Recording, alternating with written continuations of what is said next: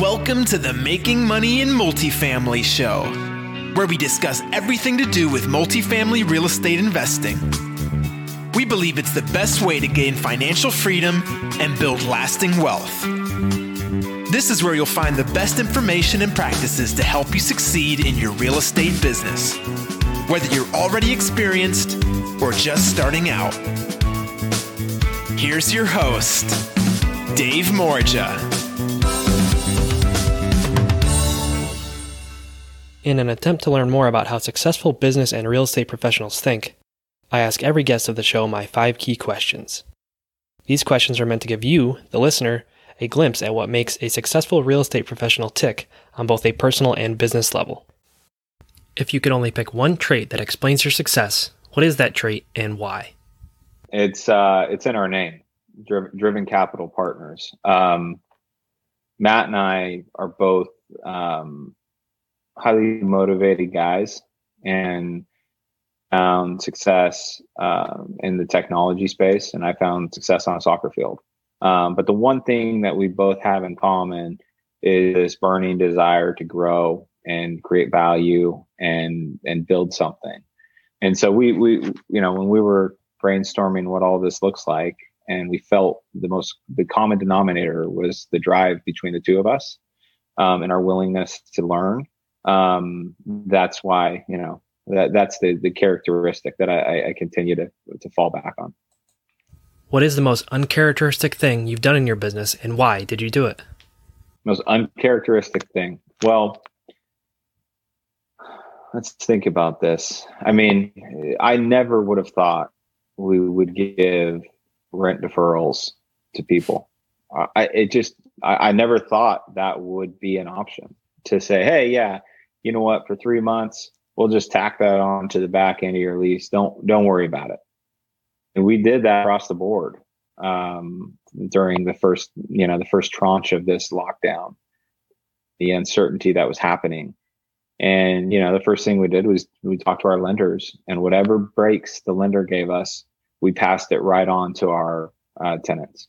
And, that's a huge value to be able to provide. It was never something I expected to do. In fact, if you would have told me a year ago that I would do it, I'd be like, no chance. Why would I ever do that? We would much rather get those people out, get new people in.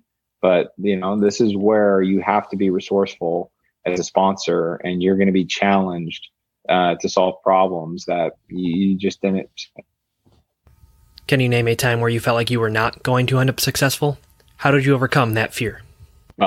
Every day. I've been scared. I've had a fear of failure my whole life. And part of that is what led to my diligence and preparation to be an athlete.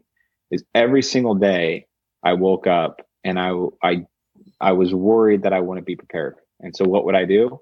Well, I would go and train. And it wasn't just about training hard. Yeah, we trained hard, but it was about training smart. It was about being a complete player, complete teammate, complete athlete. Do everything you can across the board to go and be able to perform at the highest level. And this is no different. I mean, you can't expect that you go and you acquire something for it just to work. Okay, we bought it. It's done. Perfect. This thing's just going to march on. No, it's a muscle you have to literally exercise. And property managers, what can I say? I mean, I'm still looking for great property managers. I'm still looking for them, because every single week that I get on my calls with my property managers, I'm challenging them as to why we're not doing this, or why aren't we ahead of that, or why is the turn on an apartment taking 10 days when it should take 5? Like all of these things, like people are inherently complacent. And part of what we do is we try to consolidate timelines. And the quicker we can consolidate timelines, the higher the IRR is for the investor.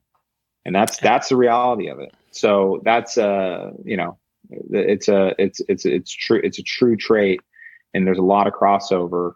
But I have a fear of failure every single day.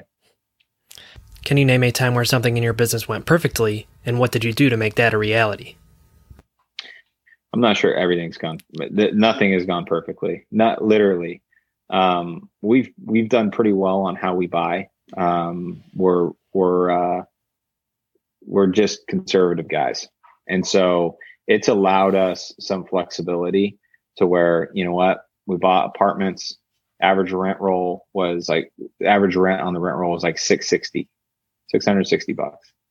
And we're leasing up now at $925, 15 months later. And all we're doing is painting carpet. So it's that's about the most perfect deal we've had, but it hasn't come without challenges. What have you been focusing on lately to improve yourself or your business? I mean, it is the pursuit of excellence is a daily challenge. And that's one thing I think about every single day. It's, you may even hear some background noise. My kids just got home from school and, we're all working from home. So it's how can I be a better father, better husband, better friend? And it goes right into the business. And okay, every Monday we get on a call. We talk about everything we own. What has to be done this week? Let's force rank some things. And it's a challenge to stay that motivated, but you're asking me these questions and there's so much interchange between drive and fear of failure and all of that, making me want to do more and be accountable and on top of our stuff. So it's these are great questions, very intertwined for me, very intertwined. Thank you for listening. This has been the Making Money in Multifamily podcast. If you have any questions, comments, or would just like to connect, please feel free to check out the show notes for how you can connect or visit longviewacquisitions.com.